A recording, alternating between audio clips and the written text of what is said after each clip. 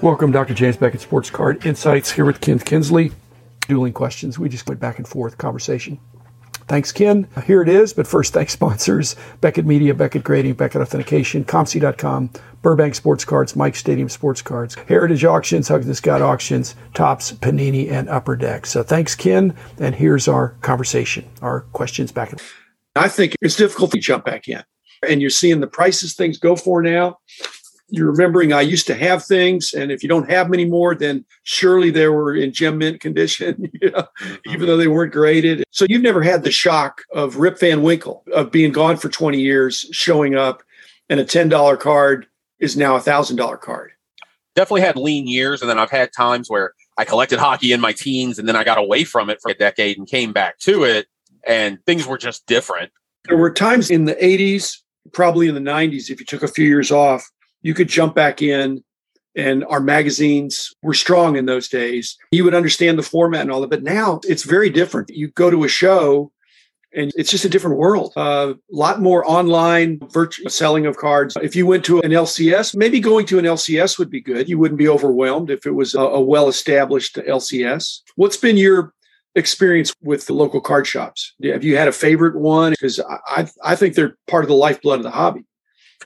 I agree they are. With how I collect, though, and a lot of the stuff I do collect, the LCS typically hasn't always been, especially in the last few years. Now, when I was buying packs and just opening boxes as a teen, yeah, it had already gone from things being at grocery stores where you could get them too. I go to the grocery store with mom and, hey, mom, can I get a couple packs? We'll be good, and we'll get you a couple packs. Then it was a card shop. But yeah, I think what you're saying is right. In the 80s and 90s, if you took, say, 5-10 years off, you could always go back to Beckett because that's where the information was. There were some other magazines, but now the information is everywhere.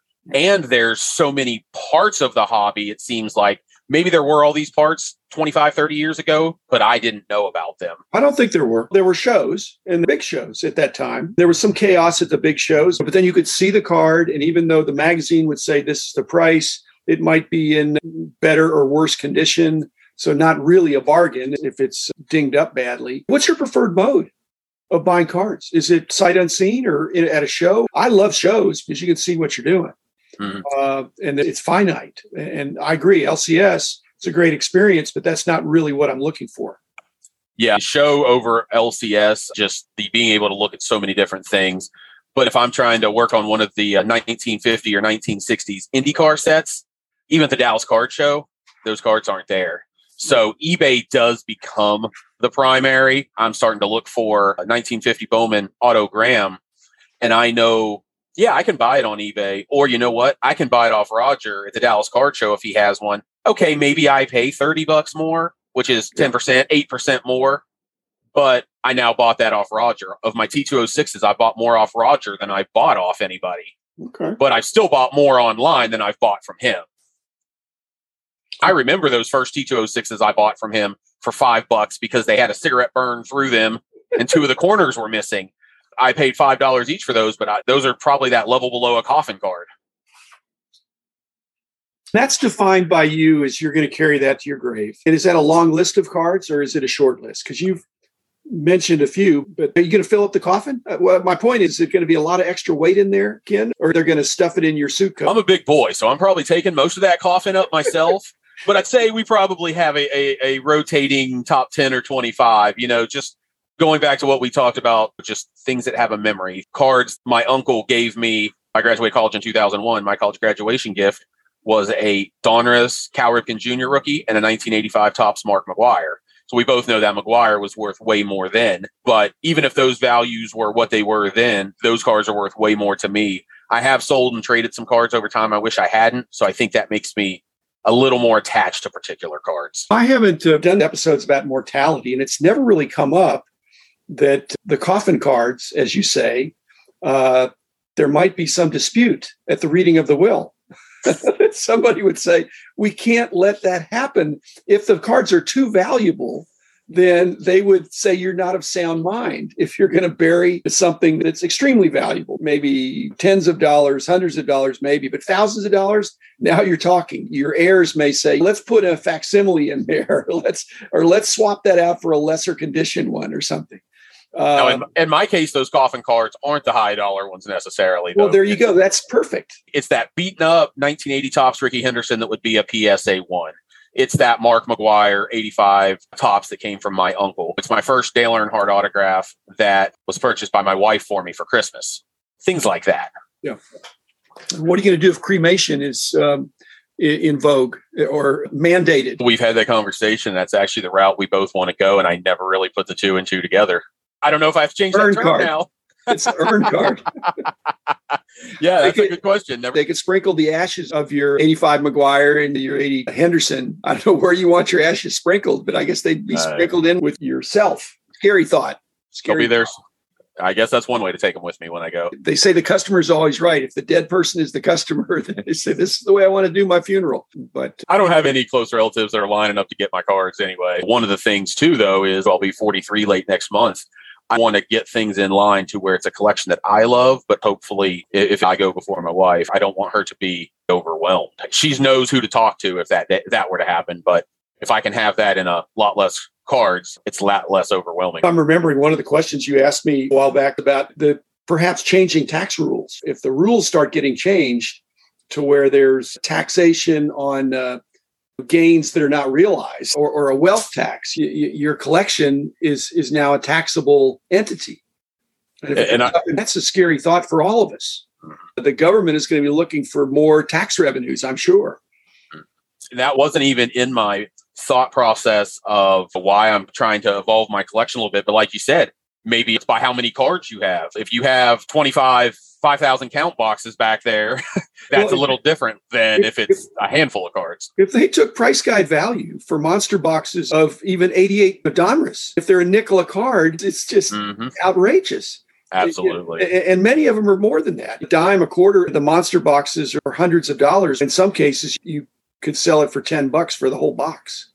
And that 5 to 20 cent difference between a nickel and a dime or a nickel and a quarter, people forget how quickly that adds up. Times 5,000, times 10,000, times 50,000. Yeah.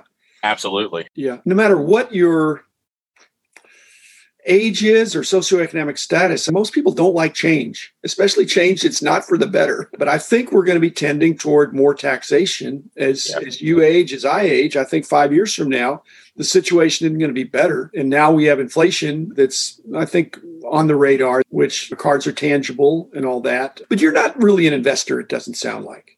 No, you're more of a collector that will enjoy having cards go up in value, but it's not essential. I think that's...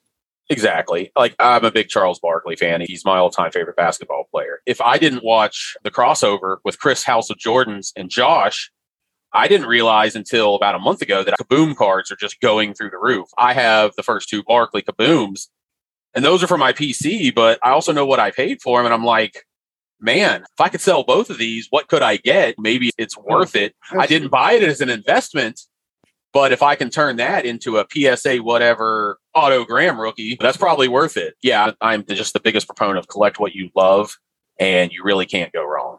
But you don't restrict by trying to get cards that are in their active playing career. I just acquire them as I find them. In my Sport Lots box, I've got a lot of 260 Barclays that I won for $15 a year ago. I'll take them, I'll sleeve them up, I'll put them in there, and I have them. A lot of people in this community are great and they like to send gifts, random acts of kindness. If all I'm collecting is these 6 sets and these 6 guys, and they're all some of the greatest, that doesn't leave anybody anything to send me. But they can send me, because I personally love sending and love seeing someone get excited over a 10-cent card or a $3 card. That didn't really mean that much to me. I truly believe in most cases that people feel the same way when they send me something. I like to have those other collections where, if anybody wants to send me any Charles Barkley they want, I don't care if it's playing day or not. One of the guys I really collect is Frank Gatzke, but he only has one major release and he's a Hall of Famer. Okay, I do check out the auctions, and if I can find what I think is pretty cheap, he was in some of the Donruss Classics sets, I'm going to pick that up because I can only have so many 1955 Bowman Frank Gatzke cards. What's one piece of advice you'd have for someone entering the hobby today? I think you can be seduced by the fact that most cards are going up in value. You can't even say that anymore because some things have gone up so much. The emphasis on what has already gone up to buy, that's not how people do the stock market usually. It needs to keep going up. And it keeps going up if there's a reason, but it's buy something you think is going to go up or buy something you think is undervalued. Most people don't have a good reference for what would be undervalued. As we said about Rip Van Winkle, if you were collecting 20 years ago and then you came back this year, would there be any bargains out there at all other than some junk wax stuff? But stuff at the shows, you just would have a sticker shock. And if people were to go slow, because this is a passion hobby. In passion hobbies, you don't want to go slow. You want to jump in with both feet and really get the full enjoyment right from the get-go. But if you were to study it a little bit, I'm more on the analytical side, or make smaller bets. Don't jump in and buy the most expensive card immediately. Learn about the hobby, see what the scarcities are, not just looking at pop reports. Because pop reports are the point in time that so many have been graded, but if an unpopular player hits it big, the initial pop reports are going to be really low. He's going to look low pop. You wake up a year later, if he has enduring value, he's going to be all over the place. Junk slabs, as they say. Yeah. There are some wrong ways. Well, one wrong way is to borrow a bunch of money or take money from your family. There are no sure things. My 7 existential threats to the hobby of things that could happen to our society, but that could cause even Mickey Mantle to go down. People say Mickey Mantle could never go down. Babe Ruth could never go down. If everything goes down, then baseball cards are going to go down too. And there's different ways that could be. I don't think those are very unlikely, and it probably won't happen. But something could happen, and you shouldn't bet the whole farm, even in collecting. And if those do go down, then it's probably something catastrophic. And we've got bigger issues than what our baseball cards are worth. But I've often said, if everything dropped in half, you'd be very curious about what was out there for Charles Barkley. Mm-hmm. You'd be looking to pick up stuff that heretofore you were thinking, I really don't want to spend that kind of money on that card. You bought the Kaboom cards because you liked Barkley. I bet you didn't pay anything close to what they're going for now. No, anything absolutely close. not. They could be 1,000% more now. But you said, these look cool. It's my player. I'm going to buy it. They're good. Inserts are now back in vogue, I think. Absolutely. Of the colorful, attractive ones. If you could undo one trading card intervention over time, what that might be? I have one trade I'd like to undo. Traded a 52 Mantle, Topps Mantle for a Betamax. That's my worst trade ever. I'm so glad that I got something out of you that I hadn't heard before. It gets worse, actually. I had to hand deliver the card to the guy in a different state. He gave me his brand new Betamax. It was when Betamax was 1979. I drove it to the guy. And it gets worse. He lived in Florida, Miami. 79. Were you living down here then? No, I was in Ohio. I was in Bowling Green. I had to go down I-75. Now I want my Mantle back. Now, it wasn't in great condition. It was in bad condition. But still, it was a willing deal. It may even have been my idea. This is so horrible as I relive it. For those of us that hold you in high regard, apparently Dr. Beckett is human. Okay, actually, so my innovation would be I would have outlawed trading for non-cards. If I outlawed trading, then I would not have been able to make that deal because the guy had no cards. He was an attorney. I saw him at a card show and he said, I really want that Mantle. I said, it's not for sale. It's not for trade. He said, well, I'll tell you what, I do import export and I have the newest, latest, greatest Betamax. It blows away VHS. It's state of the art. And I'd be willing to trade you that. I know the Betamax is worth a lot more than the Mantle, but still just for sentimental reasons, I'd like to have the Mantle card. Oh, that's good. That's good.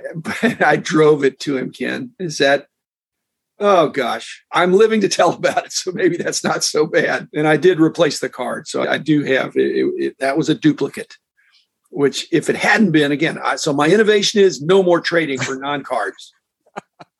That is fantastic. I am so happy I heard something new. You're hurting me here. The